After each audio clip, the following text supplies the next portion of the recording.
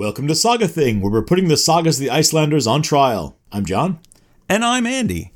And I'm very excited, John, because the court is now in session at the Saga Thing. Ooh. Yes. Now, listen to me now and believe me later. It's time to pass judgment on the Barth Saga. And that means we're ready to kick some ass. See, okay, I know what you're going for there, but I really don't think Hans and Franz are part of the zeitgeist for anybody under, say, about 42. So saying ass in that context makes it sound like you're doing a slightly unconvincing Arnold Schwarzenegger. Let me tell you something, John, right now. I'm going to tell you this and you're going to listen, all right? There is nothing bad about Hans and Franz, but that is not what I'm doing. This is just how all snaffle gods sound, right? These borderline genre texts make me sick. Oh, so you're going to Sly. All right. I mean, somewhere in between like Sly, Joey Tribbiani, and John Travolta. I don't really know. I don't really know where it landed in that trifecta. As long as it starts with A-O, then it's all good. Well, there it is. That's the stupidest 10 seconds of the entire run of this podcast right there for everyone. Well, it was a good run while it lasted. Yes, this is the judgment episode for the saga of Barth, the god of Snaffle. And I don't mind telling you, I have a few things to say. Objection. That's a prejudicial statement, John. I think we need to save that. No, yes, it is. I'm prejudiced here. We've somehow spent about 2 months in the company of this screwball of a saga. Yeah. And I intend to unburden myself of a few home truths about this one. Oh, well, all right. But that is not how we start off the judgment episodes. Oh, I'm sorry. We have a system. We have a precedent, John, a precedent. Just as good. So in case you've decided to join us for this episode without listening to the last 3 or 4 episodes, well, we're going to be wrapping up our examination of the saga of Barth, the Snaffle's Aus. And honestly, this isn't going to make a lot of sense if you haven't read the saga or listened to our discussion up to this point. So what are you doing? No, you don't berate people for listening to the podcast. Hey, you, I'm talking to you, the one who hasn't listened to the other episodes. Stop what you're doing and go backwards. So we'll briefly explain the saga, although you're not going to be able to work this out without having listened. So why are we doing this? Briefly, this is the story of a man named Barth Dumson who becomes a land spirit. And then, after he becomes a land spirit, has a child with a woman as revenge for her father sleeping with his daughter. And then the second half of the saga sees that child, Gest Barthson, being raised by his sister before eventually being killed by a dream vision of his father. And that's just the main plot. These are the days of our lives. Oh my god, it is the worst kind of soap opera. Now, there are probably also going to be references to stone boats, bad D&D campaigns, Snouty the Wonder Dog, and so many trolls. All of that happens, yes. And we're going to be judging this weird little saga based on our usual 7 categories. We have Best Bloodshed, Body Count, Nicknames, Notable Witticisms, Outlawry, Thingman, and Final Ratings. All right, are we ready? Always and never. Best Bloodshed. All right. As usual, we're starting off with the most impressive deaths and best moments of violence from our saga.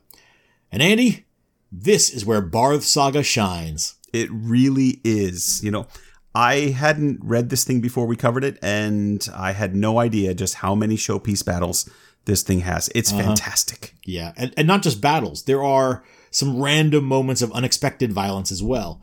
I've got 3 candidates for Best Bloodshed, and I believe you have the same. So would you care to start us off? Sure. Okay, so there are so many to choose from in this saga. It's really hard to narrow it down, and I was limited to choosing 3. Okay, John, I have a habit of saying this, but my first candidate probably won't win, but it's at least... Shh, don't worry about it. When are you going to learn how to sell the sizzle? It's at least an unusual and humorous scene, and I think we have to highlight it in our judgments. What do you got? So this one involves 2 men named Einar. So it might get a little confusing. And it is a mark of what's wrong with this saga author. Because he made this episode up, so I don't understand why you need 2 men with the same name. But one of them is the son of Sigmund, Barth's best buddy, and the other one is Einar of Lon, a bit player who won't be around long after he accuses Einar Sigmundsson's mother, Hildegun, of being a sorceress. Now, naturally, she takes offense, and when her son, Einar Sigmundsson, comes home, she tells him what happened and gives him a fancy new cloak.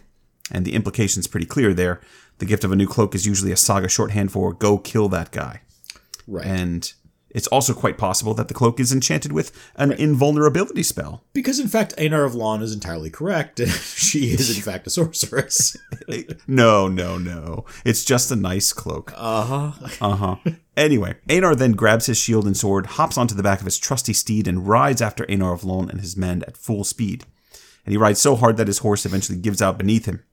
But he had caught Einar of Lon near the steep cliffs of Thufabjorg. Now, the two Einars fought hard against each other for a long time, and said in those parts that Einar Sigmundsson then called out to Barth, asking for help against his foe. And it's at that moment that the belt holding up Einar of Lon's pants suddenly broke. And as his pants begin sliding down, Einar gets distracted, clutches at his belt to keep his pants up, and that's when Einar Sigmundsson deals the death blow to Einar of Lon. And that's why you wear skinny jeans when you're going out to kill someone. There's a bunch of Vikings running around in jogging pants. Absolutely. Just to make sure. Yeah. Drawstring sweats. Yeah. You want to make sure that stuff's painted on. Yeah. It's not too often, John, that we see the old pants falling down death blow routine in the sagas. And for that reason, I think we have to consider this one. Sure. Nice. Well, my first candidate isn't quite that goofy, but it's got its own charm. Andy, in this saga, we had a couple of after-dinner games. Mm-hmm. And as we learn, trolls like to play rough after the cheese and coffee courses. These are some cultured trolls with the cheese and coffee. Oh, look, we'll have none of your hill troll primitivism here. These are mountain trolls, sir. They know which spoon to use for the soup. Mm-hmm. Now, of course, there was a monkey in the middle game with a rolled-up bear skin, but that only resulted in a broken nose. I'm more interested in the game at Kolbjorn's Cave. The joint throwing contest. Yes, this food fight that breaks out. Tomato. Or tomato hurled projectile. Definitely. Either way, yes. The joint throwing contest comes off like a combination of a food fight, a dodgeball game, and a no-holds-barred cage match. It's a really rough game, but it's also a bit of a motif. People throwing joints of meat or bone at a newcomer to the hall. Yeah, and there's a good example of that in Hrolfsaga Kraka when the Beowulf analog named Bolfar Bjarki in that saga catches a joint thrown at him and whips it back at the man who threw it. Sure, and this is essentially the same, except that it just keeps happening. Mm-hmm. So this happens at the dinner at Kolbjorn's Cave when Gest's brother Thord has come for what's supposed to be the wedding feast for his marriage to Solrun, and instead they're forced to sit and watch as Kolbjorn's 30-odd ogre guests gorge themselves on human and horse meat. Yeah, we probably didn't say enough about the human eating part of that meal. They're eating human. Yeah, I think we mentioned it, but that's all. So after dinner, Kolbjorn's monstrous guests want to play Try to Kill the Humans with this joint throwing contest, which again is basically dodgeball to the death, or at least to the pain. First, Kolbjorn's friend Glaum throws a horse hawk at Thord, but Gest catches it and wings it back at Glaum, knocking his eye out. Next, Alm the ogre pitches a knucklebone at Thord's younger brother Thorvald, but Thord catches that one and returns fire, wailing the bone into Alm's face so hard that his jaw is broken. The next ogre to try his luck is Skram, who grabs up a massive shank and hurls it at Gest. And Gest flings it back, and Skram tries catching it, but the shank breaks both his hands and then hits and breaks his leg as well. That's just... And at that point, amidst the groans of the injured and dying, Kolbjorn calls off the game. Well, I mean, yeah. I mean, you'd want to stop things before someone gets hurt, John. I mean, sure. Makes sense. And then after he calls it off, everyone goes back to drinking, which apparently means Alm's drinking with a straw, I guess. His hands are broken. Exactly. And someone's got to hold Skram's cup for him. So as a sidebar here, I meant to say something about this during the episode, but I have to note that the ogres in this scene are named Glaum, Alm, and Skram. If you've ever wondered why Tolkien gives his dwarves names like Dori, Nori, and Ori, this kind of thing is why. Well, it's also straight from the Edda. Right, but I'm saying that this is, it's a thing that you see frequently in this literature. Right. The rhyming names. But for the bloodshed category, this is a treasure trove. Massive bones and hunks of meat being pitched back and forth until one side is battered and bloody. An eye-gouging, hand-shattering, jaw-breaking food fight. I think it's pretty good stuff. I agree with you. It's fantastic. My next candidate is also pretty fantastic, if I do say so myself. It would be a shame, John, if we didn't include the heroic killing of Skruka, the troll mother, killed by none other than Snouty the Wonder Dog. Yes, Snouty the Wonder Dog. Now, this one happened after Gest and Thord rescued the fair damsel in distress from Kolbjorn's ill-fated wedding party. And realizing that they had no chance to outrun Kolbjorn and his friends, Gest assigned everyone a task, and Snouty, the Wonder Dog, Gest's trusty canine companion, had to take on Skruka, Kolbjorn's vicious mother. Snouty rushed up to the top of the cliffside faster than a speeding arrow, and when Skruka passed under the cliff, Snouty pushed the rocks down on top of her. Now, undaunted, Skruka began heaving rocks up the cliff face at the brave little dog. And that's when Snouty spotted a large boulder not far from the edge. And with all his might, Snouty the Wonder Dog pressed his shoulder into that boulder and rolled it right up to the edge. And with one last triumphant push, the boulder went tumbling down the cliff and onto Skruka, breaking her spine. And that, my friends, is how Snouty the Wonder Dog defeated Skruka, the evil troll hag. Snouty, Snouty, Snouty the Wonder Dog. That was just his own theme song. That's right. I know we have a lot of talented listeners. What I need right now is a picture or a song or both or a cartoon or an embroidered tapestry, whatever you want. I need to see the what you think. Adventures of Snouty the Wonder Dog. Oh, I was just looking for a picture of Snouty the Wonder Dog, but the Adventures of Snouty the Wonder Dog. Now that sounds like something that I could really get behind. Unfortunately, his kryptonite is water, it seems. Well, I mean, he's not a water dog. He's the unbreakable dog. You almost made me spit my beer out there, John. Oh man! Oh, he falls into a pool. Now I'm going to stick with that same fight for a minute for my next candidate, because while Snouty is dropping boulders on Skruka, Gest and his brothers are fighting the troll monsters. Thord starts fighting with Kolbjorn, but after a few minutes struggle, Thord falls to the ground. And as Kolbjorn stands over Thord and prepares a killing blow, Gest suddenly leaps on his back, grabs him by the hair, sticks a knee in Kolbjorn's spine, and yanks backward. Kolbjorn's neck is broken, and he falls to the ground. He actually falls on Thord, and Gest then has to roll Kolbjorn's body off his brother. It's not a huge moment, but anytime you see somebody fatally snap a giant's neck, it's at least worth a mention. Oh yeah, I mean the fact that he almost pulls his head clean off is pretty remarkable. But that is the end of the battle, and Gest has already killed all of Kolbjorn's guests and most of his friends by that point. Absolutely. First, he fights Glufagir and kills him by flipping him over and smashing his head on a rock. Then he attacks Gaupi and lops off both of Gaupi's legs with a single blow. Mm-hmm. The entire fight's pretty impressive. I mean, the fact that he's fighting troll monsters this whole time would be more impressive if about 47% of the people in this saga weren't trolls of one kind or another. Yeah. Still pretty good, though. All right, what's your third candidate? Yeah, I'm on my third one. Okay. Things are getting kind of serious now, but I think I can do better. I think I'll do better than that. How about a drowning god, John? How do you feel about that? Mm-hmm.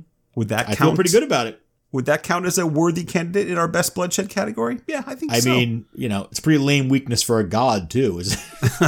The drowning god. No, it's not every day that a bona fide Norse god pops up into the saga scene only to get berated by a priest and then drowned, right? Mm-hmm. So I think we'll consider this one. Of course, I am talking about Jostein the priest's encounter with Raudgrani, the one-eyed man with a blue spotted cape and a hood who hitched a ride with Gest on his way to the battle with Ragnar. And as soon as Raudgrani appears, we are told that Jostein the priest, he didn't like him too much. That's because Raudgrani helped the men pass the time by telling them pagan stories and preaching to them about the old gods, even encouraging them to maybe make a sacrifice for good luck. And this happened day after day on board the ship, all within earshot of Jostein the priest. And finally, Jostein couldn't take it anymore. He picked up his large crucifix and bashed Raudgreni over the head. The pagan preacher collapsed and fell overboard into the sea. And then the strangest thing happened. His body never came up. And that's when the crew realized that Raudgreni had been Odin in disguise. Yeah. How do you beat that, John? Real Norse god bludgeoned with a crucifix. I beat it with a cross. You beat it with a cross. Yeah, I like that the mode of Christianity in this saga is speak softly and carry a massive heavy crucifix with which to brain your enemies. I mean, if you can't it's not join the only them, time we beat see them. Jostein beat someone to death with that crucifix either. No, it's he gets a ghost bull with it later. Right. Now, I really like that one, honestly. I mean, how many sagas do you get to see someone beat a Norse god to death with a crucifix? Yeah. Honestly, in many sagas, that one would have won. And I think would have won hands down. Wait a minute. You're saying it's not going to win? Well, this saga's got some really impressive bloodshed, and we've saved what I think is the most eye-popping episode for last. Yeah, I saw that coming. Yeah. I saw you Guest setting didn't. it up. Yeah, Guest didn't. So at the climax of the saga, Guest is struggling with the Draugr Ragnar the Viking, not Ragnar. Right? This is very clearly a intellectually distinct property. Ragnar the Viking in Ragnar's burial mound, and he's completely overmatched. He's on the verge of being killed. And first he calls out to his father, the Snaffle god. But Barth can't stop Ragnar either. And finally, Guest calls on King Olaf and his Christian powers, and promises to convert to Christianity if he is saved from Ragnar's wrath. Olaf appears in a blinding light, Ragnar is weakened, and Guest is able to chop his head off. And then, he does that whole laying the head by the buttocks thing to keep the corpse from rising.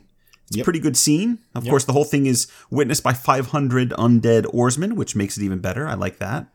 It's that's great, not the thing, right? Yeah, but obviously that's not the actual candidate that I was talking about. Just warm What up. happens as a result of that moment is that when Guest returns to Norway, he fulfills his vow by accepting baptism in Christianity. That night, his father appears to him in a dream, and Daddy is not pleased. It's a poor deed you've done, renouncing your faith and that of your forefathers. You've allowed yourself to be forced to change your beliefs for lack of character. For doing so, you shall lose both your eyes. And Barth leaps at his son. Guest wakes up, feels a moment of screaming agony, and both of his eyes burst out of his head. And he dies later that day. Andy, Wow. I ask you, even in a saga with so many good candidates, is there any way to pass this one over? I think this has to be our winner.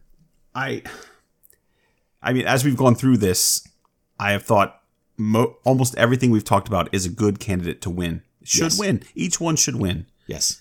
But the idea of Barth leaping upon his son and gouging his eyes up in the dream, but then in reality, in the real Freddy world. Kruegering his way into his son's dream. Oh, that's true. Dream warriors. Yep. Oh no. In the real world, Guest wakes up and without anyone touching him, he screams and his eyes burst out of his head. Oh, yeah. That is some crazy... That is 80s horror film stuff. Like, absolutely. And it's done by his father. Yeah. Yeah. I don't think there's anything that beats that. Even the Drowning God, which is interesting, he just disappears. By the way, John, do we... Here, I'm going to get your opinion on this now. Yeah. Is Raudgrani Odin? Well, according to the saga, he must be because the body doesn't resurface. Well, it suggests that the people... they realized, but it doesn't say that he was. It just... this is an opinion. Right. I mean, one also suspects that they may have put a few of those iron shoes in his pockets before they threw him overboard. And I mean, I assume he's wearing that cloak, and it says it buttons down towards the feet. Right. So maybe he can't swim. It's very heavy. Mm-hmm. Well, it's but just also he's been beaten to death before that, so I don't really think whether or not he can swim is relevant. Right. Well, but here's the interesting thing: if it is not Odin in disguise, then Jostein the priest has just slaughtered, Murdered an old man, yes. just murdered an old man with one eye. Which is why I think they may have stuck a couple of iron shoes in his pockets. They throw him overboard, wait for the bubbles to stop, and say, yeah, that was Odin. Yeah. Yep, Well, I mean, must have been.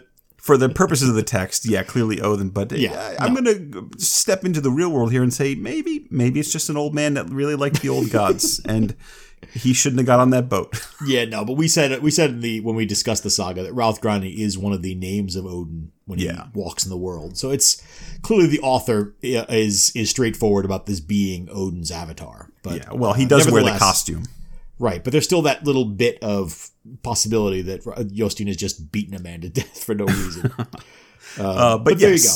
Yeah, the gouging out of the eyes, definitely the winner on that one. Yeah, no, I think so. So there you go. The judges have voted, and the eyes have it. Oh, very clever. Congratulations, guests. At least you have not been mortally wounded in vain. Body count. As everyone knows by now, the body count section provides us with the tally of all the untimely deaths in the sagas. This means that any murder, slaying, drowning, illness, or surprising death gets counted, while dying from old age or indirect references to deaths in other sagas that aren't organic to this particular saga, well, those get left in the waste bin. Right. So our last saga, the saga of Hord and the Home Dwellers, was particularly bloody with a body count of 220 and a body count density measurement of 105.7. Which was enough to... Quite impressive. That was enough to knock the Saga of the Greenlanders off its pedestal. That was very, very impressive. Let's see how Bard's Saga does in comparison. Well, I think it's going to do pretty well. I think it does, because you and I met before the recording and we hashed out most of our arguments about what should and shouldn't count for the saga Barth, God of Snowfell. And there are a lot of tricks in this one in terms of, like, did this person die from old age? Do we count? I mean, there's a whole list of references to the saga of Hord and the Home Dwellers and the various killings in there. And we had to decide whether to count those or not. So it's some hard decisions were made. But we hashed it out. It's frankly embarrassing how much time we spend hashing out the body count. It's tragic. That's why we had to, given that it should just be math, right? But there's a lot of controversy, and this one wasn't without its controversy. We did, however, come to a solid conclusion in the end. And for a relatively short saga, Bard's Saga, it certainly left a lot of bodies on the floor, as we like to say. Our body count this time is an impressive 104. But John, it could have been so much more. What about the 500 undead oarsmen of Ragnar in his grave mount? Those guys got all kinds of choppy action from guests. Why don't you explain to the people why we're not counting those 500 men? Those are 500 men that should be counted, in my opinion. Well, remember, we had we enjoyed the idea of Guest running up and down the rows of men sitting in this gigantic ship and just lopping heads off as he goes. Merry as a lamb in the spring. And Andy, I have to say, when we got together to discuss the body count, you were so excited about this windfall, this absolute plethora of corpses. What is 104 plus 500, John? Oh, I don't know. That's higher math. It's a lot of. We'll have to get somebody in here to do this. It's a lot. That's all I'm going to say. Yeah. And that would smash our record. That absolutely. Also by a lot. I'm not good with numbers, but a lot. However, there is an unfortunate reality to be dealt with in this saga, which is those guys don't actually get killed. Yeah, John broke my heart on this one because I did not recall what he's about to tell you. Right. So what happens is Guest runs up and down knocking off their heads. But of course, as this saga indicates correctly, to successfully end a Draugr's reign of terror, you have to lay it properly, which involves putting its head between its buttocks after beheading it. While Guest is so busy running up and down those rows, he never actually takes the time to lay the heads astride the buttocks. Now, here's a good math problem for you, you more math-oriented folks out there. How long would it take one, a rough estimate, to lay 500 undead corpse heads into the undead buttocks of each corpse? How long that takes would depend on whether or not it is important that each head be put between the buttocks of its own body. Yeah, then you got to sort them, whether you just need to line up one head with one body. I would assume that it doesn't matter which buttocks you put the head in. If the head comes to life, I agree. It's going to, especially if it's in the wrong buttocks. It's going to be confused no matter what. So it's going to go back to the yes. So Right. roughly how long would that take? It's right. not. Well, It's quite a while. there you go. There's your SAT problem for tonight. But the fact is, he doesn't do that, and the text is quite explicit about this. That he does place Ragnar's head, and so Ragnar does not rise again. Yes. But when he does that, the 500 dead men who are beheaded but are still walking around then return to their places in the ship and sit down. And that They are still active and moving. That really bugged at me. that point. because I assumed that I assumed that Ragnar was the master of these undead oarsmen, and therefore when he falls, so too they fall. Right. But they See, the problem clearly here is walk that over you're to their thinking, benches and sit down in their assigned spots, no less. That's impressive. yeah, no, this is not Dracula, right? It's not a situation where you kill the master vampire and all of his minions are recovered. This is more like the Purple Smurfs, the Gnap Smurfs. Each individual is exactly infected like on their own right, Yes. and must be individually solved. And so, yeah, these 500 men have to be individually destroyed if you want to stop them from rising. Which they don't take the time to do. Right. And of course, he doesn't bother to do that because he's already robbing the grave. There's really no reason to come back here. So, why run around in the dark? Remember, his candle is already burned out by this point. He's got to get out. Why run around in the dark, risking life and limb against 500 undead men whose leader you just killed? But here's another good question. So these undead men were presumably put into they were sacrificed along with Ragnar when he was buried, right? Right. They are looking to Ragnar for leadership. Now, what you have in that burial mound is a very dead, twice over Ragnar, Right. but 500 oarsmen who are headless, but still alive, undead in their undead capacity. What are they doing with their time now? Presumably, they're going to spend the first couple of days sorting out whose head is whose. I'm over here. As we said, there's going to be sort of this god-awful scrum as they all try to sort of collect their own You're head. standing on my hair. Right. And there are going to be two guys whose necks look exactly the same size and get into an argument as to whose head is whose. That'll keep them busy for a while. Yeah. After that, they've got their own ship. Well, it's underground. That's not great. Yeah, but this is, the entire point is that they can go into sort of a spirit realm of sailing their ship. And that's the entire point. It's true, but their captain is dead. Does one of the headless gentlemen step up and take over? Next man up is my opinion. This is, you pick whoever was manning the rudder is now the captain. Yeah. You move somebody else to the rudder and off you There's go. a whole sequel in here somewhere, I think. Right. About the 500 dead men on the ship Gnome. I wonder if Johnny Depp's available. Yeah. Right. I think he is. Anyway, so we didn't. Yes. The point is, we didn't get to count the 500 undead oarsmen, which is tragic. Right. And as a result, we have a body count of 104, which is still quite respectable for a fairly short saga. It is. And speaking of things we don't formally count, we also don't formally count the deaths of animals in our official body count, but we typically acknowledge them here as well. And this saga saw the untimely demise of a group of watchdogs at Olaf Tryggvason's place, the slaying of a rambunctious ghost bull by Jostein the priest, smashing it over the head with his crucifix, and then the extremely unnecessary and horrific and tragic drowning of Snouty the Wonder Dog in the Sinking Land episode at the end of the Ragnar Mound scene. Snouty, Snouty, Snouty the Wonder Dog. Oh, that's not nice. Oh, what's the sad saxophone? Sad saxophone sound. Something like that. What do we need there? Oh. Anyway, truly tragic stuff, obviously.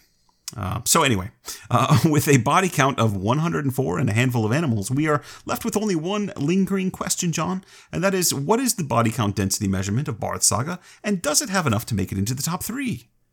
And now that I realize that's 2 questions. My guess is that this is going to hit at either number 3 or 4. That is my guess, because I don't think it's going to be quite enough to... it's not obviously not going to be enough to pass Horde Saga. It's going to be quite enough for second place. I'm guessing 3rd or 4th. Okay. Well, you remember that Bard Saga is a slim 1.46 Hrafnkels, and that is always a good sign if you're looking for a high BCDM. but by no means a guarantee. Remember, we had the saga of Alehood, barely a saga, 0.3 something, I forget, it's not much. It didn't contain any deaths at all. Alehood, what were you thinking? But if you're looking for trees died by the thousands. What the hell are you talking about at this point? Never mind all. Why are you even bringing Alehood into this? But never mind all that. None of that is a concern for Barth Saga, which has a very strong body count of 104 and a slim 1.46 trophy kills. So Barth Saga comes in with a very respectable body count density of 71.23. Very nice. Less than a point above the Saga of Greenlanders, John. Oh, it did make second place. Less than a point. Very good. So, for the second saga in a row, we've got a shift in the top three. Horde Saga is number 1 with a BCDM of 105.7. Barth is number 2 with a 71.23. And the once unbeatable Saga of Greenlanders is now in third place with a measly score of 70.42. It's going to get real hard to crack this top 3 pretty soon. It is. Now, I have to note the Greenlanders party is contesting and demanding a recount, but we're going to pretend we can't hear them. Let's move on to our next category. Nicknames. Our nickname section looks into the stories and varied interpretations behind the fun nicknames that we encounter in each saga. It's a time for John to flex his linguistic muscles and to share a bunch of stuff that, frankly, he makes up for the sake of trying to impress you all. But sometimes, yes, sometimes, he has shown some signs of real brilliance. Is this one of those times, John? I'm just as eager to find out as you dear listeners, so please, John, enlighten us with your nickname wisdom. Yeah.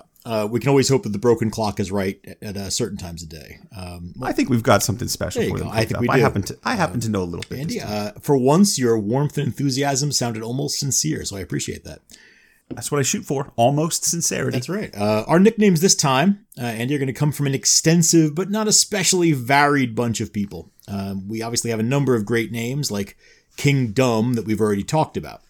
Mm-hmm. And it's the usual assortment of standard names. We have Snar the Old, Barth the Giant, Ravin the Poet, Finnboy the Learned, Thorkel Black, and so on. Right? These very standard ones. We have 2 the Strongs, and we have 3 men, Hrolf, Geir, and Asbjorn, all nicknamed the Wealthy. So this saga is well stocked with doubloons. But we can skip over all those. There's another curious thing about this saga, which is the surprising number of people whose names we've already covered in other sagas. Yeah. We talked about this saga as being somewhat disjointed from other family sagas, but looking at the nicknames forced me to reconsider that a little bit. Names like Kettle Hang, Althun Shaft, Harold Fairhair, Thorbjorg Shipbreast, Goatbjorn, Vermin Fringe, Thorod Halfpoem, and Arnor Harrynose do actually set this saga into a pretty solid narrative context. The problem is that they're all just names, right? They're mentioned, but they don't play a part in the saga beyond that mention. It really only proves that our author is as big a fan of the sagas as we are.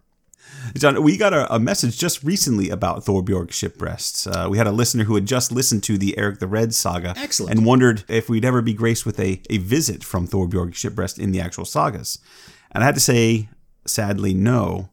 And that she's better left to your imagination. Right. And although she will occasionally, right, like a ship in the night, will pass by, as she does in this saga. Now, Andy, we also have one place name that we can't ignore. Usually I don't bother with place names. That's really more your area of interest than mine.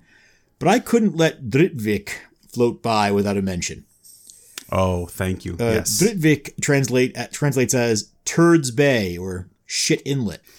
Right. This is the place where a bunch of Barth shipmates drop their trousers and then drop about 3 decks worth of deuces offshore before wading onto shore in Iceland. But they've sadly misjudged the Browns' chances at reaching the Super Bowl. The tides are coming in, Andy. I get that. When they jump off the poop deck, they're forced to wade ashore like Little Miss Muffet off of her tuffet, treading their turds in bay.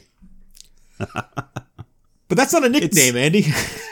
Oh, but it's such a great story. I just love the idea of these settlers. Before they even really establish themselves, I know they have defiled the land. It all turns to crap right away. Right. You're hoping it's going to wash away, and there you are wading through your own dookie. Right. But Andy, that's not and our author does seem to suggest this is an inauspicious beginning to the group's settlement in Iceland, but Yeah. I would say that's not a cognomen, that's more of a clognomen. And sadly, this name falls into the if it's brown, flush it down category. We'll have to look elsewhere for candidates for our actual prize. Oh, So that's too bad. let's see what kind of cream has floated to the top in this saga. Oh, could you please just stop? Our candidates. Barth the Snafflesauce. We talked about this name a fair amount, so I don't need to go into too many details here. As we and Will Beale said, the use of os is probably a blurring of the lines between land spirits, pagan figures like household gods or Fulgia, and the actual Asir. Barth's name places him in this gray area where Christian-inflected storytelling tries to make the pagan relationship to nature accessible for a Christian culture, which is nostalgic about its pre-Christian past. That's a tall order for one nickname, and it's a lot Sure to is. unpack, which is why we kept returning to the question of what Barth is exactly. And fortunately, we had Will to help us define it. Absolutely. And I think our conclusion was that he's essentially a pagan version of a saint, right? A figure who occupies a place between the divine and the human. I think that's about as close as we can get for now, and it's a pretty fair interpretation of the name Snafflesauce. So Yeah, that works for me. let's turn to Barth's friend, Orm Forest Nose, Skogornef. I wanted this to be an amazing nickname, and I'm giving it a place in our contest on the basis of the potential. You'd think, I've got a great visual in my head. I mean, sure, you'd think a name like Forest Nose would have some fantastic referent, like a man with big tufts of hair coming out of his nostrils or something. Exactly. But it turns out the most likely explanation is that Orm is from a region called Skogar, or Woodland, which is a region in Iceland just south of the volcano Eyjafjallajökull, which some listeners might remember as the volcano that blew its top in 2010 and disrupted air travel all over Europe. I remember. Orm's name is still the somewhat charming The Nose of Skogar, which I hope is how people refer to him all the time. But unfortunately, that beautiful visual of his forest nose probably doesn't actually work. Oh, that's disappointing, and now he won't win. Sorry. Next, we have Kalla Skincap, Skinhoofa. We actually covered this nickname with a man named Thorgrim Skincap in Droplaugarsona Saga. This might be understood to refer to a hairless head or to somebody wearing an animal skin hood. But when we covered Thorgrim, I argued on the strength of Zweig's dictionary that the name can also mean garments, hose, or cap made of skin. Not just cap, although that's the most common translation. So my speculation was based on an episode in Thorgrim's life when his clothes were thrown into a cesspit so that Thorgrim had to run to his neighbor's house covered only in a bedsheet. And so I proposed the name Thorgrim Birthday Suit as an alternate translation. Yes. That was enough of an argument that Thorgrim, you may not remember this, actually won Best Nickname for Droplaugarsona Saga. I do remember that. That was an exciting day in my life. How could I forget? Now, we don't learn enough about Kalla to say what her name means, so I'm going to accept the skin cap or animal skin garments translation. On the other hand, our next candidate is Thorir Leatherneck, Leatherhouse, which is much more clearly translatable since hals does mean neck. There's a term used in late Anglo-Saxon law, halsfang, which may have been a kind of fine paid to get out of legal trouble. But it refers apparently to either saving your neck or to something hung around your neck, like a responsibility. Unlike skin cap, this name actually does get explained in the saga itself. And the explanation isn't that he works in the sun or that he's a sailor, which would seem to be the obvious choices. Thorir, we're told, cuts a hole in an animal hide and uses it as a protective garment. So leatherneck, in fact, means something like meat poncho, and is therefore awesome. It's not too bad. Hey, while you were talking, I did remember something that's kind of interesting. Yes. Orm Forest Nose. Do you know who he is? Not offhand. He is Gunnar of Hlíðarindi's brother. Is that right? He is indeed. He is. Look you know it up. what? He's listed as Orm Hamunderson, and I didn't make the connection. Yes. Yes. I almost forgot. I've been saving that this whole time. The That's whole right. saga. He's Orm Hamunderson, and I forgot that connection. Yes. Well done. Gunnar's brother. Well caught. Look at me contributing to old nickname You section. sure are. And you're not done yet. Now, Andy, I have a third skin name in a row. This is Thorkel Skinswathed. It's a real skinny saga. It's a bit skinny. Wrapping up our trilogy of skin-based nicknames, we have another previous best nickname winner. Thorkel Skinswathed won for Vigland Saga. We talked about him during the saga summary, but I don't remember whether we ever went into the origin of his name. I don't think so. The actual meaning of the name is skin-swathed or skin-swaddled, and that gives us a hint to the significance of it. It seems that Thorkel was raised in one of the far northern areas, even farther north than Doomshof. In the rustic surroundings of his birthplace, it was hard to find homespun cloth. And so as a baby, Thorkel was swaddled in the relatively abundant skins of the seals hunted in the region. So, like our old friend Thorkel Scratcher, this Thorkel carries a nickname apparently from birth, which is interesting to me, just because I'm really interested in nicknames and why they happen. But more importantly, we've never definitively stated whether a person can name best nickname for two different sagas. So that'll be something for us to talk about in a few minutes, since we have a former winner among the contenders here. Bork Bluetooth Beard, Andy. Of course, I had to include a beard nickname, and this one is especially choice. I like this one a lot. I could have gone with Hrolf Redbeard or Onan Broadbeard, but really, a gift like Bluetooth Beard comes along all too rarely. There's not as much to say about the nickname as I would like. It's one of a handful of nicknames that use the Bluetooth or Dark Tooth moniker. And it's been suggested that the reference may be to rotten teeth rather than to merely discolored teeth, which is, it's possible, but that's not especially illuminating. But as for why Bork's name connects his blue tooth to his beard, we can only speculate, and of course I'm happy to do so. My guess, and it is a guess, is that the reference is to a prominently visible tooth, a jutting tooth, or one that's visible through Bork's beard due to either a deformation or a facial injury. Right? We can think about even something like a cleft palate, right? Exposing some teeth in the beard. But if you ask me to substantiate that idea, Andy, I would respond by moving on to the next candidate. I think that's a really fine idea. I do believe I introduced this section by saying you'd like to make things up, and I think that was a great example to prove my point. I think you'll find that I am speculating on the basis of incomplete evidence, which is not the same thing as making things up out of whole cloth. Sure, I've got pieces of cloth. Gotcha. Hey, look at this next guy. To change the subject, it's Thorberg Cornmouth. Well, there you go. Cornemula. There's some great nicknames in the saga. And this one frustrated the hell out of me because I went through most of my sources and got nowhere. Most dictionaries don't include the word at all. Zweig's dictionary does that thing I hate where it lists the word and defines it as a nickname based on the evidence of this saga. So what we have to do in a situation like this is break the word down. Corna means corn in the European sense of an indeterminate grain, right? Obviously not a reference to New World corn. Mulli, which in our translation we get as mouth, is more usually translated as muzzle, rostrum, or snout. So an animal's mouth, in other words, although I gather that the word could be used colloquially for humans as well. But I don't think we should lose sight of the animalistic possibility either. It's possible Thorberg had a really distinctive mouth, or that the grains refer to an unusual set of teeth. But the point is, I like this name, but I can't prove it means anything much at all. And so we move on to Cornsnoot's wife. Good one. Alof Shipshield. Aletheskjalder. Alof is almost as frustrating as her husband. Once again, the only reference to the name in the dictionaries are to this saga. So we got a husband and wife team who essentially have nicknames that only exist for themselves. Her name does mean ship shield, but the ship in question, the Etlithi, is a specific kind of fast sailing ship. So she's not just the shield of any old tugboat. She's like a Ferrari shield. Okay. So good for her. We have An Bowbender in this saga, or mentioned in this saga. He does not actually appear. Now, An is a famous man, and it's nice of him to stop by and lend this saga a little tone. Yeah, we've talked about him before. Yeah, I think we've mentioned it. Yeah, we have mentioned it before. Well, the story of how he gets the nickname of walking through the doorway with the bow across his chest kind of horozontally.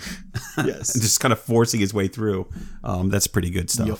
Now, Andy, our last contestant, and I think you're going to like this one, Gudrun Dirthwidow. Oh, Dirthwidow. Cannot pick you. Now, this nickname, this is a great nickname, but it is completely undiscussed in the sources.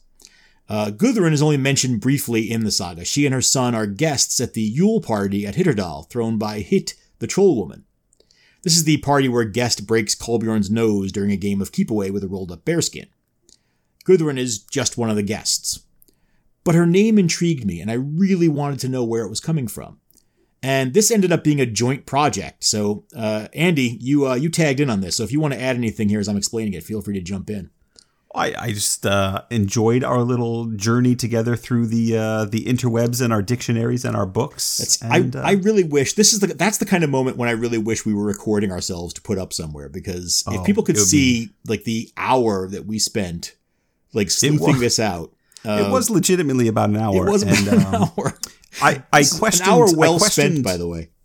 I questioned our path several times, but by the end, when we finally figured it all out, I was really pumped. Mm-hmm. Now, what we learned is that Ekja does indeed refer to a widow, and Andy, you tracked down knapper or knapper as scant, which is also found in Old High German.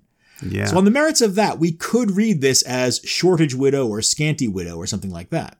Well, and we started with Old High German just because that's what we found quickly, right. But we also quickly realized that the K, can be an H, and that, in fact, does mean scant. It appears in Old Norse and in Old High German. Yes, exactly. So you don't need the German for it. You can work with the Old Icelandic. Right. Although the reason I mentioned the Old High German is that's also the way that it gets into English as the nap in knapsack, as opposed to the knob, which is what we get from the Old Norse. Mm-hmm. Unfortunately, no source has ever even tried to justify that translation of scanty widow or dearth widow. Dearth widow or scant widow. Yeah, right. It doesn't. What you came to me with this evening before we started recording really was, hey, here's this dearth widow. I have no justification or explanation for why she exists, and so we started just trying to figure it out. Right. Andy and I did a dive into the materials, and here's what we found. In Landnama book, in the Book of Settlements, we find a man named Thorgils Knappi, who took land near Sandfell and named it Knappadal. Knapper, as a nickname, means knob or button. Right? We actually met a guy named Thord Knap in Grettir Saga. We decided his name meant Thord the Knob. Now, we looked this up, and this spot, Knappadalr, is on Snæfellsnes Peninsula. It's a ways inland from the actual mountain. So this is more than likely the place being associated with this woman. And this is where we get into the deep weeds. We read an Icelandic collection of antiquities from 1886, and one of the book's contributors writes in there is the place where Thorgils Knappi took over Knappadalr. In later days, after Thorgils died, it was named after his widow, and called Knappekjastadr, instead of the former name of Knappastadr. In other words, it becomes known as Knob's widow's place rather than Knob's place. Yeah. And sure enough, Andy worked his Google Map skills, and the place being described here, Knappekjastadr in Knappadalr, is on one end of a small lake, and that lake's called Odastadvaden, and on the other end of that lake, just over a hill in the next valley, is Hitterdal, where Hit Patrol Woman holds her Yule party. Pretty convenient. So, just a hop, skip, and a jump. Isn't that great? So it turns out that this nickname doesn't mean Guthrum Dearth Widow. Instead, it's an onomastic. It's a name linking her to a location and explaining that location's name. It associates her with the settlement of Knappadalr, and it's probably making a claim for Gudrun as the widow of Thorgils Knappi. The woman which for is whom... not... What's that? Which is really, really fascinating because that name is not substantiated in any other source. Exactly. Thorgils is never mentioned as having a wife named Gudrun. They don't mention his wife at all. Correct. And here we have a saga that seems to suggest that her name was Gudrun. But of course, that's a way of explaining the fact that the farm at some point becomes known as Knob's Widow's Farm rather than Knob's Farm. Exactly. Right? So you're seeing one of those explanations where a saga attempts to explain a local name. And so what we end up with is this woman being invented, probably, as the woman for whom a settlement-era farm of Knappekjastadr was named. That's right. And further complicating it, in the scene with Hit's party, we have Gudrun showing up with her son Kalf. But if you read the Book of Settlements, Thorgils Knob never had any children named Kalf. Right. His sons are listed. They include Ingemund or Ingjald rather, and I forget the other one's name. But the point is that seems to suggest that what we have here is an invention rather than historical accuracy. Absolutely. But it is a fascinating onomastic. Now, Andy, here's the question. Can we do we even want to separate our current fascination with Gudrun, Nobb's widow? Or do we just want to give her the award? I don't want to give her the award. Else? There are so many good nicknames in this one. We made her nickname interesting. Her nickname in and of itself is not interesting. So I don't see why she should win. I mean, when you got people lined up with names like Ship Shield and Forest Nose and Skin Swathed and Corn Mouth and Bluetooth Beard, this is a tough one. Yeah. Well, here's what I'm thinking. You know, I really like Thorkel Skin Swathed just because I think the nickname is great. But I want to give it to Orm Forest Nose. Not only because he's Gunnar af Liðarendi's brother, not because he fights on Long Serpent in Heimskringla, but because Forest Nose is such a brilliant nickname. And I'm gonna reject your explanation for it and just imagine him with a big hairy nose. That's okay. And you say that I make things up. Your justification for that is that you think it's cooler if that's his name. Yeah, I mean, I don't have any other justification for it. I just think that sounds good. Oh dear, oh dear. And I'm within my rights. You're gonna fight me on the idea of Thorberg Cornmouth or Elof Shipshield. No, I mean, I really like Forest Nose. I think it's a fantastic nickname. I'm not sure I can agree with you on this one. Did you really want Cornmouth, huh? I mean, I think Cornmouth or Shipshield, either one of them is good. Shipshield's not that interesting, dude. Come on. You don't think? No. What about Bluetooth Beard? I do like that one very much. I didn't like your explanation for it, would that be a but consolation? I like the name. Could we compromise on Bluetooth Beard? If you give me a reason why Forest Nose shouldn't win, I will consider this. The name isn't actually very cool and just refers to a guy with a big nose from Skogar.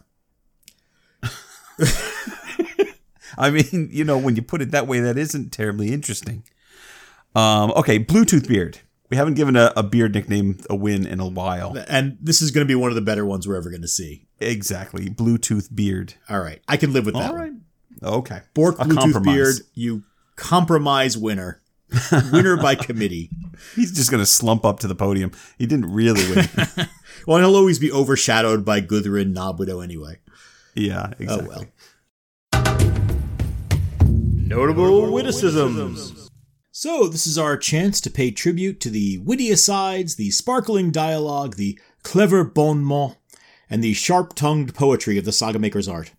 And Andy, I'm afraid Barth Saga was stuck in traffic when all those were being handed out.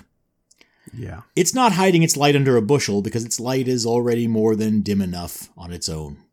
This is not a great category for this saga. No. There's a reason why we ended up talking mostly about Dungeons & Dragons and troll boats and Sir Gawain for 3 episodes. But we persevere. And after scraping our way through the saga, we did manage to come up with a few moments to consider. Well, 3. We came up with 3. And I'm going to be very honest here. We are stretching it with these 3. Well, I mean, I guess let's let us be the judge of that. What do we got? No, this category really stinks. Let's keep it short. When it comes to witticisms, this one is about as dry as the Atacama.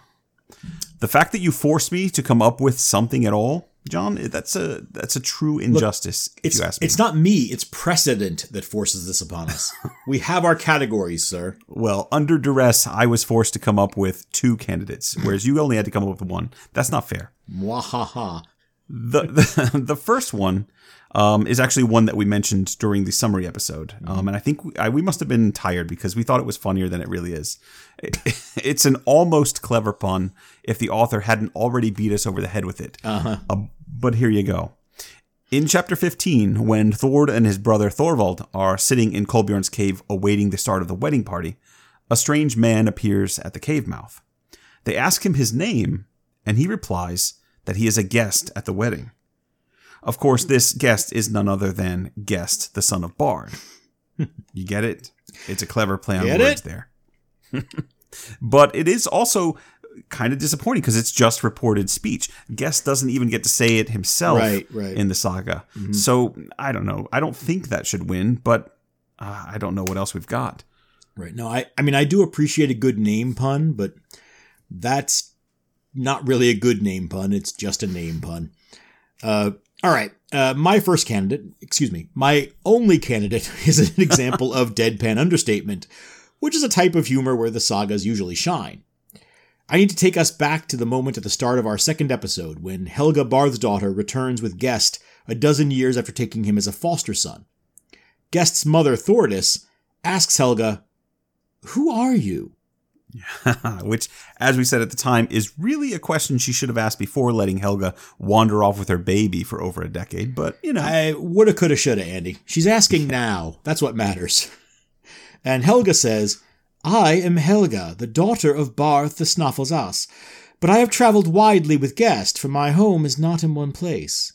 I wish to tell you also that I am the sister of Gest, and that Barth is the father of us both." And after a brief pause, Thordis replies, "Well, that is unlikely." Which, I think we can agree, is a reasonable response to that kind of soap opera plot twist.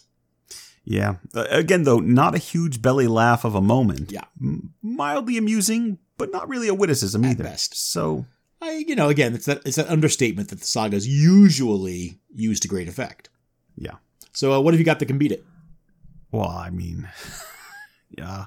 I had to search for something just so we could flesh this category out because, to be honest, listeners, I wanted to skip this category this time around, but John said we're not allowed. So blame him for the this. rules.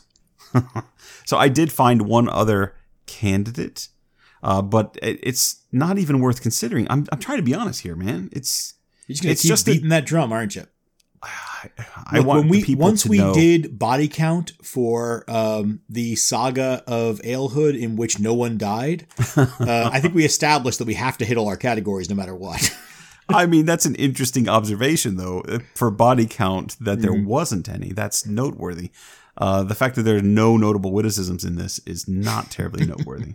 It's not notable. So is that it? You don't have another candidate? I do. Is this your way of telling me you didn't finish your homework? I did pick one. Okay, here it is. It's a bragging poem by Thorir of Oxnakelde after he kills Kolla of Torfa by breaking her back. Thorir incorporates some back imagery into the poem, but not in a special way. But here it is. He says, "A troll was Kolla of Torfa from Pnaus, hardly on the loose now. She walked stooping, as I recall, on her way east over Botnar. I intended a backbreaker for the brainless brute this day. The brazen troll lost her luck when I snapped her spine." But it's barely even clever poetry or back imagery woven in cleverly. You know, he literally reports exactly what he saw and what he did. So color me not impressed. Yeah, no, I think we can eliminate that one. Well, see, then why did I even? Well, I mean, you have to put it out there, Andy. If it's the best you could do, I mean, it's a... I had very little to work with. I would say the only time I even mildly chuckled reading this saga was when Thordis says that is unlikely. But I agree. I think that's mainly funny because it's funny to me, not because it's actually funny in the saga. It's a ridiculous thing for her to say at that moment, but that's all it is. The only actual joke in this saga is the guest pun. The guest puns. There's many of them. Yes. And it's not a great joke, but it's the only one he's got, damn it. He got on that horse and he rode it all the way to the end. That's right. And I think by default, he's going to earn himself a best witticism. All right. Well, guest puns. Those are the winners. Congratulations, I guess. You know what? The prize is no less shiny. Outlawry. In our Outlawry section, we highlight the saga's villains, antagonists, and generally unlikable characters. We summon them to the saga thing and judge their actions, determining once and for all who should be cast off as an outlaw for the terrible deeds they've done. Now, John, this saga is full of trolls, ogres, and giants, which are admittedly all blended into the same basic thing here, but that's not important. What is important is that these figures of otherness in the sagas often get up to no good. Mm-hmm. They make perfect candidates for outlawry. There's only one problem here, John. Yeah. In a saga that is teeming with monstrous figures who roam the countryside and disrupt the peace of the Icelandic people, the ogres of this saga aren't really so terrible when it comes down to it. No, they're fairly law-abiding monsters when you by and large. Where are the bad guys in this saga? That's my question for you. I mean, they're there. I mean, there's not many of them, but it's interesting. There We is only need one one, good Andy. one. I got a really good one for you. All right. Kolbjorn, Yeah. an That is a good ogre one. with a grudge who hatches an elaborate revenge plot against Gest after being tripped at a Yule feast. And while Kolbjorn did get his nose broken and his face more than somewhat disfigured by the fall, Yep.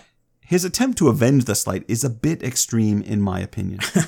When he's forbidden to take out his hurt feelings on Gest himself, Kolbjorn settles on Gest's half-brothers, Thord and Thorvald. And in order to get them, he steals their father's flock of sheep, lures them into the valley, and then tempts Thord with the promise of a marriage to a beautiful woman named Solbrun, who he claims is his daughter. Mm-hmm. But of course she's not. Kolbjorn has abducted this fair maiden and brought her to Iceland as his sex slave. Right. And she's being used here as bait to capture Thord and Thorvald. And like willing victims, they rush right into the trap at the wedding feast, where Kolbjorn intends to, of course, kill both of the brothers. And Sure. without Gest's help, they likely wouldn't have survived. So among Kolbjorn's crimes are livestock theft, the abduction of a young woman, and conspiracy to commit murder. We've outlawed characters for far less than that. I think That's he's fair. a good candidate for outlawry here. I'm going to add a crime that you neglected to mention, which is that the wedding feast actually consists of human corpses. Oh, So we've also got cannibalism and mass murder. yeah. He is eating people. That's not good. It's not great. It's not great. And I think it's honestly, it's very poor form to serve people when you have actual Two people. Yes, it's at your wedding feast. but it's nobody they knew. True. That's going to take some beating, Andy. But I got a couple of options for you. Okay. First, I want to at least call Sval and Thufa to the stand. Yeah. That's fair. These are the trolls from the beginning of the saga, or nearly the beginning. Sval and Thufa were a couple from Norway who joined Barth on his emigration to Iceland. But when they arrive, they almost immediately abandon the others and hide in the mountains. During that time, they both become trolls. Now that's hardly a crime in this saga because pretty much everybody turns troll at some point. Mm-hmm. But these two then begin a campaign of harassment against the other new arrivals. Now we said earlier, most of the ogres are fairly law-abiding. These two are the exception. They begin to threaten the entire settlement of the region.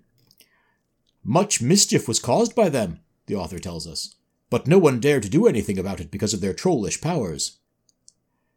Now, mischief sounds like they're getting up to wacky hijinks, but they are also getting up to things like whale theft.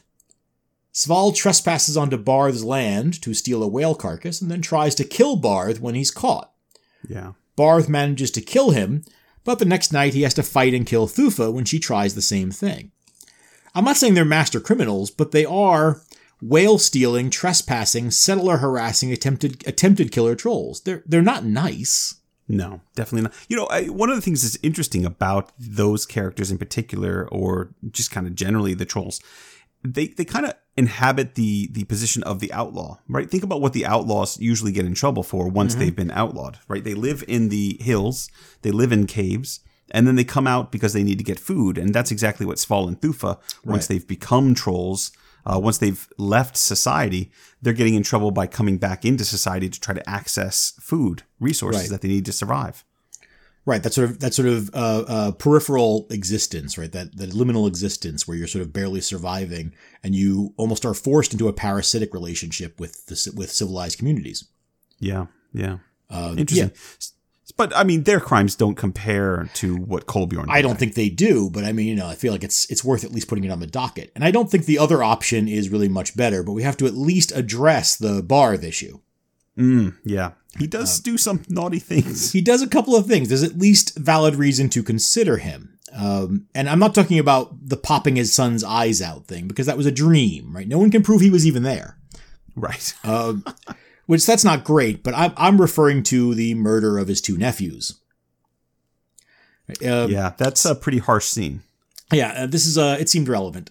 So this is another event from early in the saga when Helga is inadvertently set adrift on an ice floe by her cousins Solvi and Redcloak, the sons of Thorkel Boundleg. She disappears into the ocean, and Barth, believing that his favorite child is dead, seizes his two nephews, drags them up the mountain, and throws them down two ravines, killing them both. Now, that's not great. I mean, that is the kind of thing we've outlawed people for. Right? Yeah, child murder, not a good look. I mean, we did outlaw Thorvald Mothskeg in Finnboga Saga for this very crime. Right? Thorvald also killed two young men, Finnboga's two young sons. We decided that was worthy of outlawry. We also outlawed Skallagrim Kveldofsson in Egil Saga, in part because he murdered a tween named Thord Granison. I can't believe that of all the characters in Egil Saga, I know. I had to look back at that. I was like, did we really do that? The problem we ran into is that most of the people that Egil fights aren't actually Icelanders. Exactly. And we're always bound by that problem of Icelandic law. So this is a little bit different. Now, Thorvald killed Finnboga's sons for making fun of him. It was pretty despicable. Right? He just murders these two little boys. And Skallagrim was in a rage, and he had no real reason to be. He just lost control of his temper while wrestling with his son Egil and Thord. This is very different. Barth has just lost his daughter because of these boys. Right? Yeah. They are responsible for her disappearance, for her loss. What he believes to be her death. He believes that she died alone and afraid in the ocean. He's mad with grief when he kills them, and within the boundaries of saga narrative, that's entirely understandable. I mean, hell, even in modern law, most countries recognize some version of temporary insanity as a defense. Mm-hmm. And if the loss of your child isn't enough to cause a moment of insanity, I don't know what is. Right. So I think it's worth mentioning, but I think the circumstances here are sufficiently different that I don't feel like Barth is a serious candidate. Which brings us back to Kolbjorn. Yeah. Yeah. Are we comfortable? I'm pretty comfortable saying that Kolbjorn is the worst person in this saga. He seems to be the logical choice. We could throw in, if it was on Icelandic soil, we could throw in Jostein killing Raudgrani Absolutely. with his crucifix. But as far as we know, Jostein never even visits Iceland. So yeah, but maybe we don't know where they were sailing exactly when that happened. So maybe, but not really. Right. Yeah. Right. Kolbjorn seems the logical choice here. Yeah. I think we're gonna outlaw Kolbjorn, and I think Iceland will be a better place for it. See ya, Kolbjorn. Watch your nose on the way out the door. Mm-hmm. Big Man. All right. Now that we've waved a not-so-fond farewell to Kolbjorn, we can get to the more pleasant business of sifting through this shambolic saga to find new friends, new supporters for our fantasy mead hall teams. Mm-hmm. Andy and I flipped a coin before we recorded, and the god of coin flips was with you this time, sir. Well, I'm not sure about that. I mean, there are a few options here, but it's not like this saga is packed full of super compelling protagonists. I mean, if you want to defer, I'm happy to go first this time. Well, I seriously considered it, but there is a candidate that I can't pass up. It's too good. So no. All right. I'm sticking with it. Very well. I think I've identified 3 candidates who would reflect almost equally well on us. Mm-hmm. So I'm curious to see which one you're going with. Yeah. The floor is yours. Well, I mean, it seems like, as you start this saga, the obvious choice would be Barth, right? He is not only a mighty and influential character in the saga, he's also a godlike figure. He has saint-like powers who can appear and help you at a moment's notice. Although I question now that Christianity has come to Iceland whether that will last, whether Barth's powers fade with time. Another great candidate is his son Gest, who in many ways, in my opinion, is the cooler and more interesting character in the saga. He's fun to follow. He's able to defeat many trolls and ogres and giants and undead. He's your typical saga hero, and he would be the most logical candidate. Then there's, of course, Thord. Thord is less impressive. Thord? If you're thinking about... We're getting into the weeds here, Andy. Yeah, which I'm not choosing Thord, but Thord does, save the lady and almost kills a troll by himself, but he gets Gest's help. So yeah, Thord's not a great option. Just keep edging out on that limb. Yeah, I'm going to leave him for you. There's one more candidate that yes, there is quite appealing to my mind. He's an unusual candidate, but he's a wonderful candidate. Of course, I'm talking about Snouty the Wonder Dog. Snouty, Snouty, Snouty the Wonder Dog. Neither of us has a canine companion in our group of Thingmen. one could argue that in Njál Saga, Gunnar's dog would have been a great choice, but But in Njál Saga, really? Right, exactly. Snouty the Wonder Dog is the kind of companion who you can give a direct order to go kill a troll wife, and he's going to run up the cliff and he's going to get it done. I think what you'll find is that even more impressively, he doesn't actually need orders. Right. He takes it upon himself to go kill the troll wife. Snouty the Wonder Dog is perhaps the most exciting, qualified, and, dare I say, wonderful candidate in this saga. And I'm so excited to welcome him into my Thingman group. Snouty the Wonder Dog, get over here and get your kibble. Good boy. He's a good boy, isn't he? He's such a good boy. Look, I'm not going to say a word against Snouty the Wonder Dog. Nor should you. I think we've covered on here that I'm all about the canines, and I think Snouty will be a delightful addition to your haul. Oh, we're going to have such a great time, aren't we? Aren't we, boy? Yeah. Yes, we are. Now, I'm going in a slightly different direction, though. Oh. Andy, over the last 7 years, we've had a wide variety of men and women and even dogs enter our halls. I've got warriors, poets, lawyers, sorceresses, law speakers, you name it. But one thing neither of us has been able to boast until now is a god. A land spirit, a deity of the mountains of Iceland. Mm-hmm. Andy, as much as I respect your choice, we're just mirror images on this saga. You got the dog, and I got the god. I see what you did. Barth is a patron to his people, a land god saint to those who call on him in need, Yeah. and a powerful enemy to those who displease him. I think we agree he's not actually a god in the full Assyrian sense of the term, but he's unquestionably the closest we're ever going to get to having one in our mead halls. Yeah. So I call on the might and the friendship, the protection and the strength of Barth, the god of Snæfell, to grace my hall and oversee our after-dinner games of Monkey in the Middle. Welcome, Barth. Poor guest is just left on the table. I mean, Guest, you try to make a case for him as a typical saga hero. I find him a bit bland, frankly. Well, because he is so fact typical. that his Yes, and the fact that his name is even just guy who walked in. Right. Not going to sell me on that. Yeah. Well, I mean, the thing that I'm worried about now is when our two groups of Thingmen come to blows and you and I are squaring off. I'm worried that my belt will suddenly break and I'm going to have to trust Snouty the Wonder Dog to be there to hike my breeches up for me while I finish you off. Just make sure that isn't happening out at sea, because we all know that Snouty's mortal weakness is water. Yo, poor Snouty. All right, that's great. Great choices for both of us. Let's see how we feel about this saga. John, you ready? I'm ready. Okay. Final rating. All right, John. I chose Thingman first, so that means you get to share your opinions about Barth Saga first. I've been waiting a long time to hear what you'll say. I have a feeling I know. What you're going to score, however, is a great mystery to me. I'm predicting that you're going to go under 5, but Okay. will you go over 2? Yeah, I think so. So we're looking at 2.5 to 4.5, in that range. Let's see what you do. Okay. Andy, I'd like to go on record as saying that I've completely changed my mind about this saga from when we started reading it. Oh, dear. I won't be saying that, but I'd like to. Okay. I appreciate that Barth Saga is something of a unicorn. There really isn't anything else in the corpus quite like it.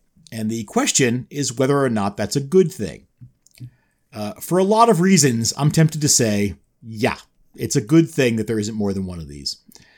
As Armand Jacobson writes, the author of Barth Saga would be an unlikely candidate for the Nobel Prize in Literature.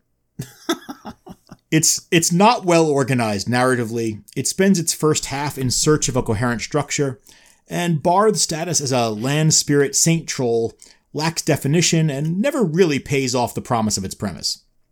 It's a mess of motifs and half-told tales, and there was a time in reading this for the podcast that I honestly worried whether we'd find something constructive to talk about at all. And I've never had that experience preparing a saga for this before. I'm not saying we did find something constructive to say, but at least we didn't run out of conversation topics. What about Dearth Widow, John? I mean, at one point, you and I were worried about whether or not to even include this saga among the family sagas of Icelanders. Now, having said that, I'm glad we did decide to include it, because what charms it has is in its kind of betwixt and between nature.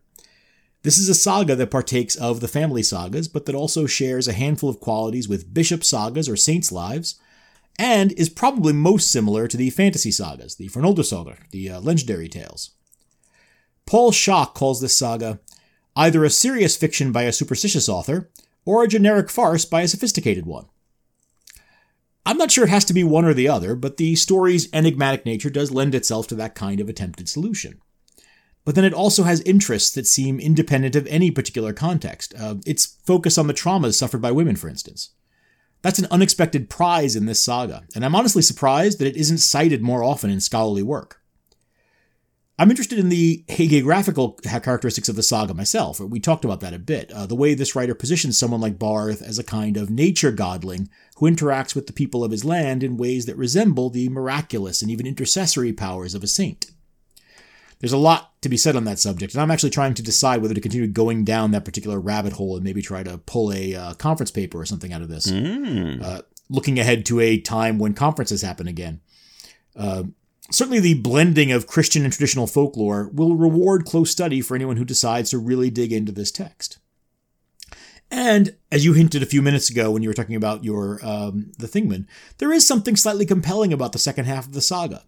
Guest's story offers an insight into the life of a man shaped by the actions and feuds of a previous generation, but not defined by them. Guest's isolation and his halting and limited friendship with his younger brothers is told in a way that's slightly different from what we've seen before. And his eventual rejection of the spiritual world that literally and figuratively absorbed his father is a different approach to exploring the conversion story and the stresses surrounding that religious shift. But the narrative is also spare, even by saga standards. As we said, what humor it offers seems mostly to be an accident of composition. And ultimately, most of what it has to say about the actual conversion is a pastiche of well-worn tropes. This is a saga that strives to be cleverly constructed, and I don't think it actually succeeds. But at least it's trying to create something.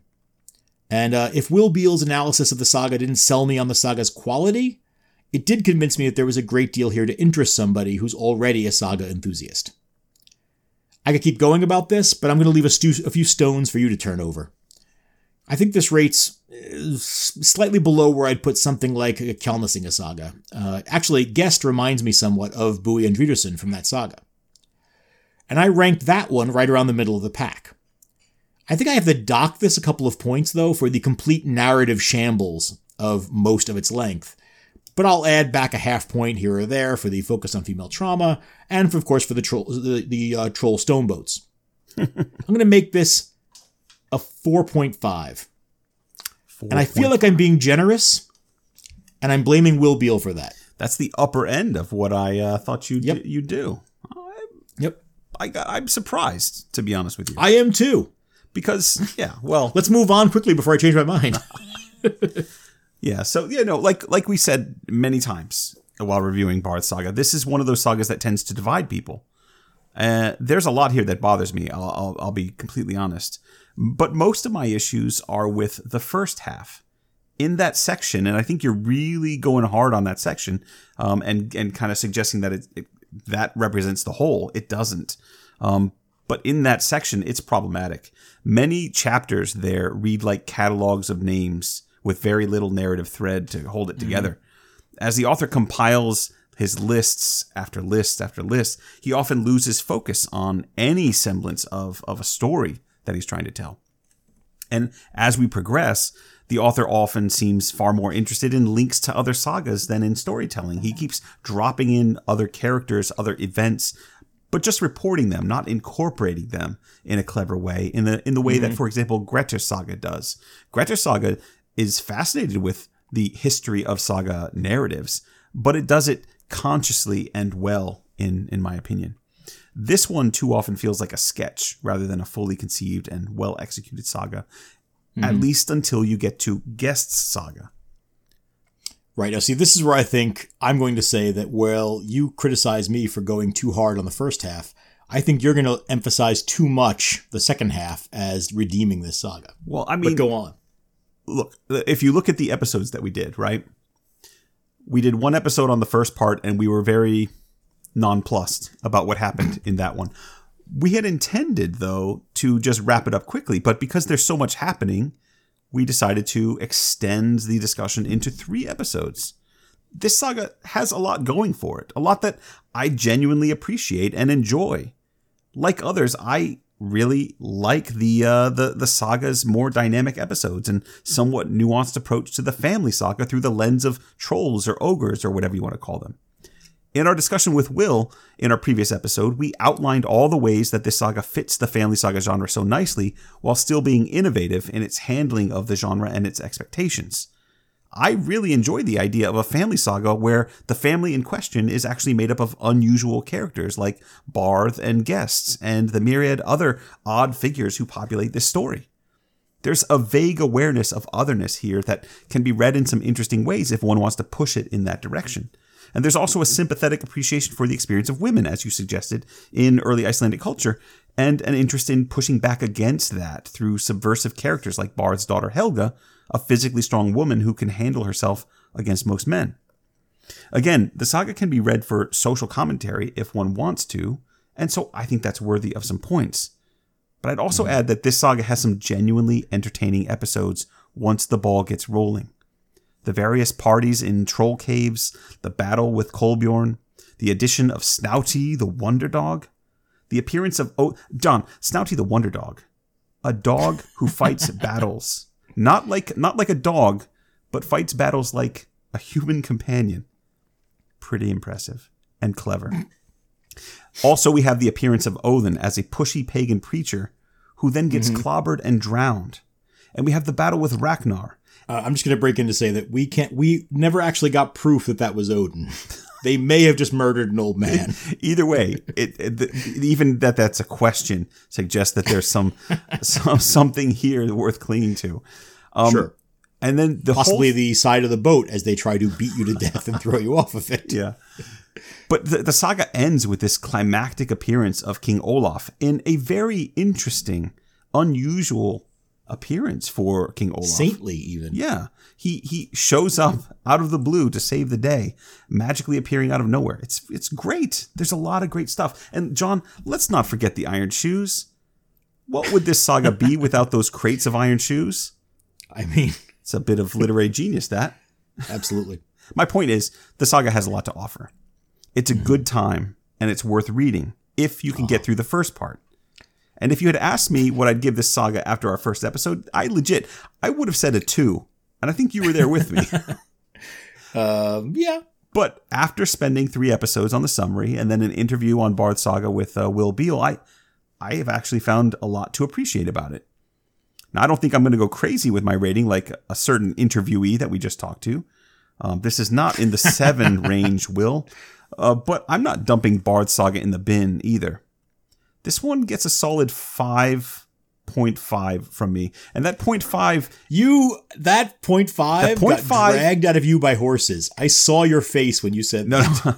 I came in intending it to be a 5.5 because I want to hint with that 0.5 that this one is a little bit better than okay in my book. Huh. So a 5.5. Interesting. Mm-hmm.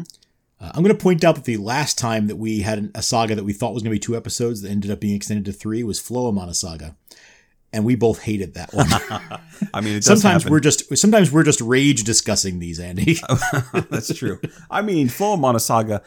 Here's the difference between Floamana Saga and this one. Floamana Saga has the potential to have all of these exciting episodes, right? But it falls flat. And it never does. Yeah. Whereas I'm sorry, as much as you want to poo-poo all over, you want to drit. I want to drit Vic all over this thing.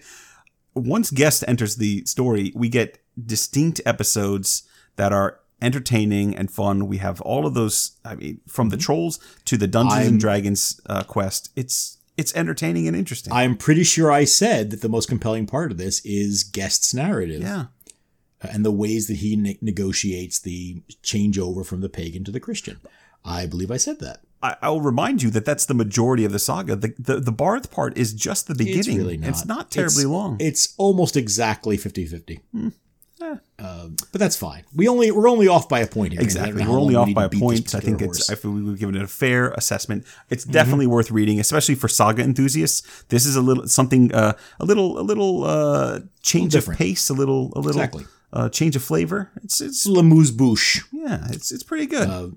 So that's 4.5 for me, a 5.5 for Mandy. That puts us at a very even-handed 10 out of possible 20. That's right at the midpoint. Yeah, I think that's a fair assessment of this saga. Yep. But that, of course, brings us to our much-needed conclusion of Barth's Saga, which John was hoping for weeks and weeks ago. Yes, I was. No, we intended to maybe knock this one out. I think when we first started in a single episode, we wanted to do both the summary and the judgments, just like old times. But we instead devoted 5 episodes to it. So, that left us a lot of room to get to know the characters and enjoy their hijinks, and left a lot of room for discussion and for John and I to make fools of ourselves, as we always do. Yeah. And there's a better than average chance we might have embarrassed ourselves somewhere in there. Yeah. But maybe we said something of value at some point as well. If you'd like to get in touch with us and share your thoughts, respond to our discussion, or ask a question of your own, you have so many options. Indeed you do. Yes, you can reach us on most social media platforms like Facebook and Instagram, which are oddly combined, and I know they're from the same company, but like you post on one, it shows up on the other.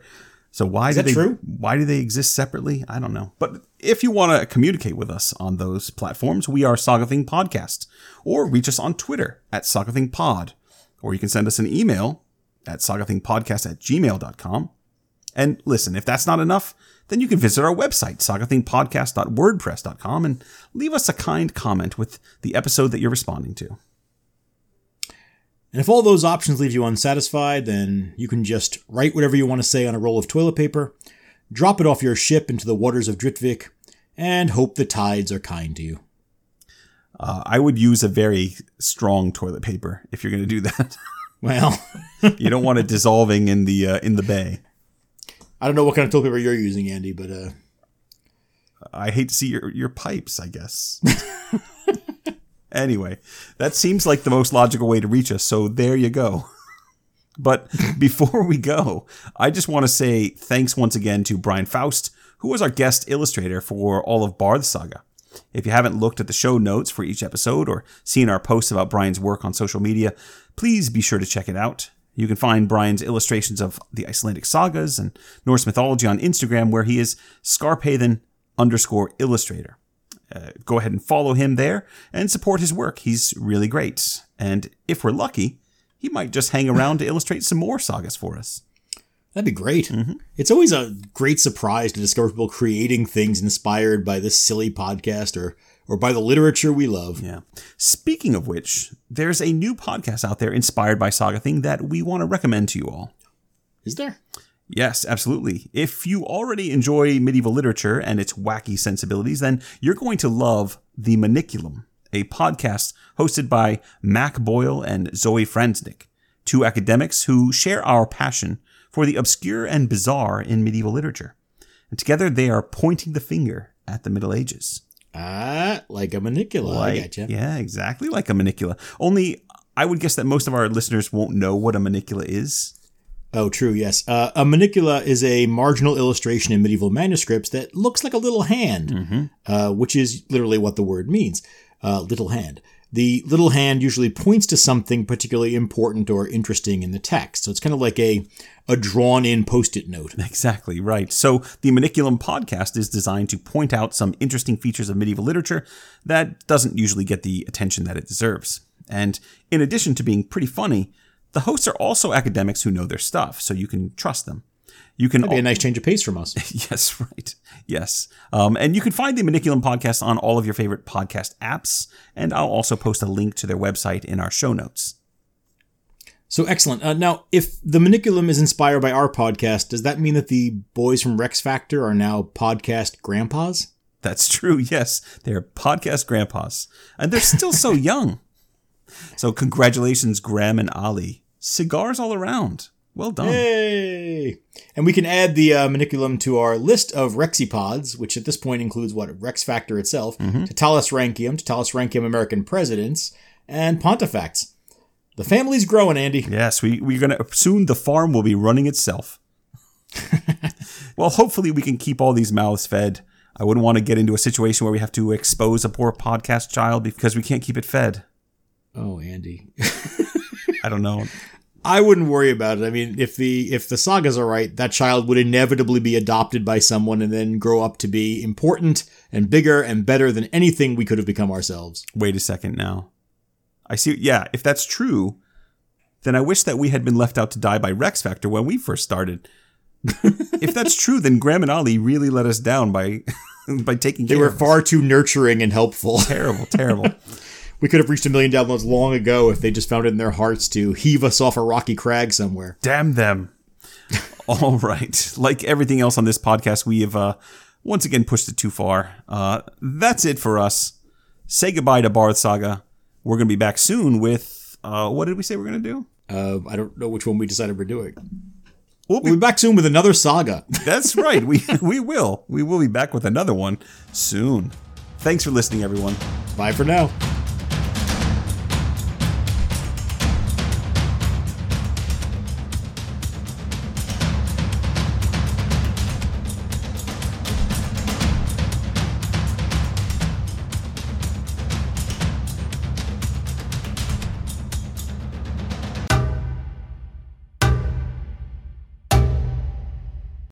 Oh, yeah. We don't have to say like body count or anything. We just run right No, in, don't we? but yeah, I'm just waiting for you to do the introduction, such as you, according to our agreement, we're going to do. Yeah, but like a lot of times before we start, I always hear your dulcet tones. They kind of soothe me, calm me, and then I'm ready to begin. All right. So I'll do it just for you. Here we go. Give me something. Get off your ass and do it, Andy. How's that? It's not exactly what I was looking for. I was thinking more like church bells. Maybe, Einar did not poop himself, Andy. How's that? maybe you could just say body count and get me like in the mood. I'm sorry, I didn't realize you needed a little foreplay before you could actually like record this podcast. Yeah, Let me see if I can fluff you from 1,000 miles away. Body count. Oh, that sounded good. There you go. Okay.